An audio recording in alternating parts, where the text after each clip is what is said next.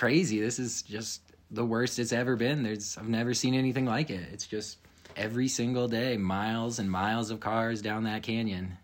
The red snake, it strikes again. An endless stream of red taillights stretch down and around the many twisting turns of Big Cottonwood Canyon.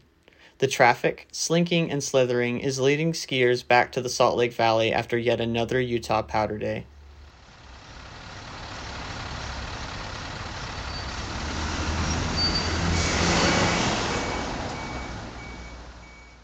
Big and Little Cottonwood Canyon face the unique task of squeezing nearly 6 million annual visitors onto two-lane highways. It is becoming increasingly common to hear stories of traffic jams extending hours, or in rare cases, days. It turned out that a couple cars had slid off the road at the S-turn, and they had to clear all those before we were able to go down, and that took at least 3 hours. But yeah, that turn is, even in my truck, it's scary sometimes going down when it's icy. It's really steep and sharp there. Yeah, we were there for so long. I was scared that we were gonna run out of gas, and I just shut off my car for a while and just sat. We didn't really know when it was going to be done or anything. We just had to wait because we didn't have any other option. And we ended up getting home well past midnight. These traffic buildups are often caused by underprepared drivers. Signage at the base of the canyons indicate four-wheel drive and traction devices are required to enter the canyon, but these warnings are frequently ignored by drivers and rarely enforced by local authorities. I mean, for the most part, UDOT does a good job of letting us know what the conditions are going to be for the most part, but it's pretty rare that you see them enforce the laws and actually crack down on them.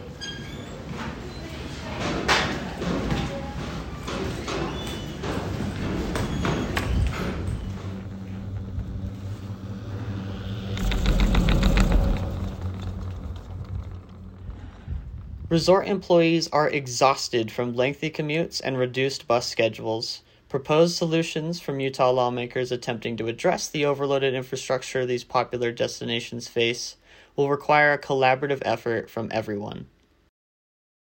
I think it's not just one solution. I think it's several.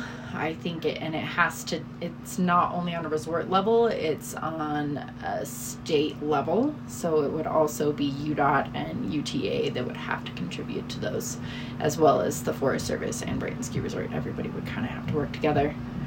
But yeah, we definitely need to improve upon our traffic situation, our public transportation, and we need more parking. I would probably be in favor of a toll booth and adding more buses. I think buses are definitely the way to go because you can still get a lot of people up here if the resorts want to continue servicing that many people. But the parking lots just don't allow for all those cars, and the roads aren't made for that many cars to travel up in a day. There is overwhelming support for increased bus service from nearly all canyon users. But in an inexplicable move, UTA cut ski bus services by 50% at the beginning of the season.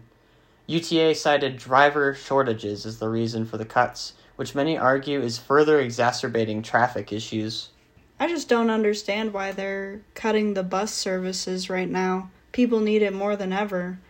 And they pay so little too, like $17 an hour. I don't blame people for wanting to work somewhere else.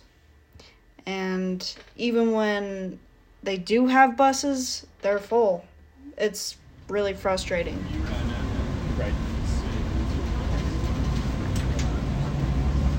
Currently, the conversation of improving infrastructure in the Cottonwoods is dominated by a controversial proposal to build a gondola servicing the resorts in neighboring Little Cottonwood Canyon.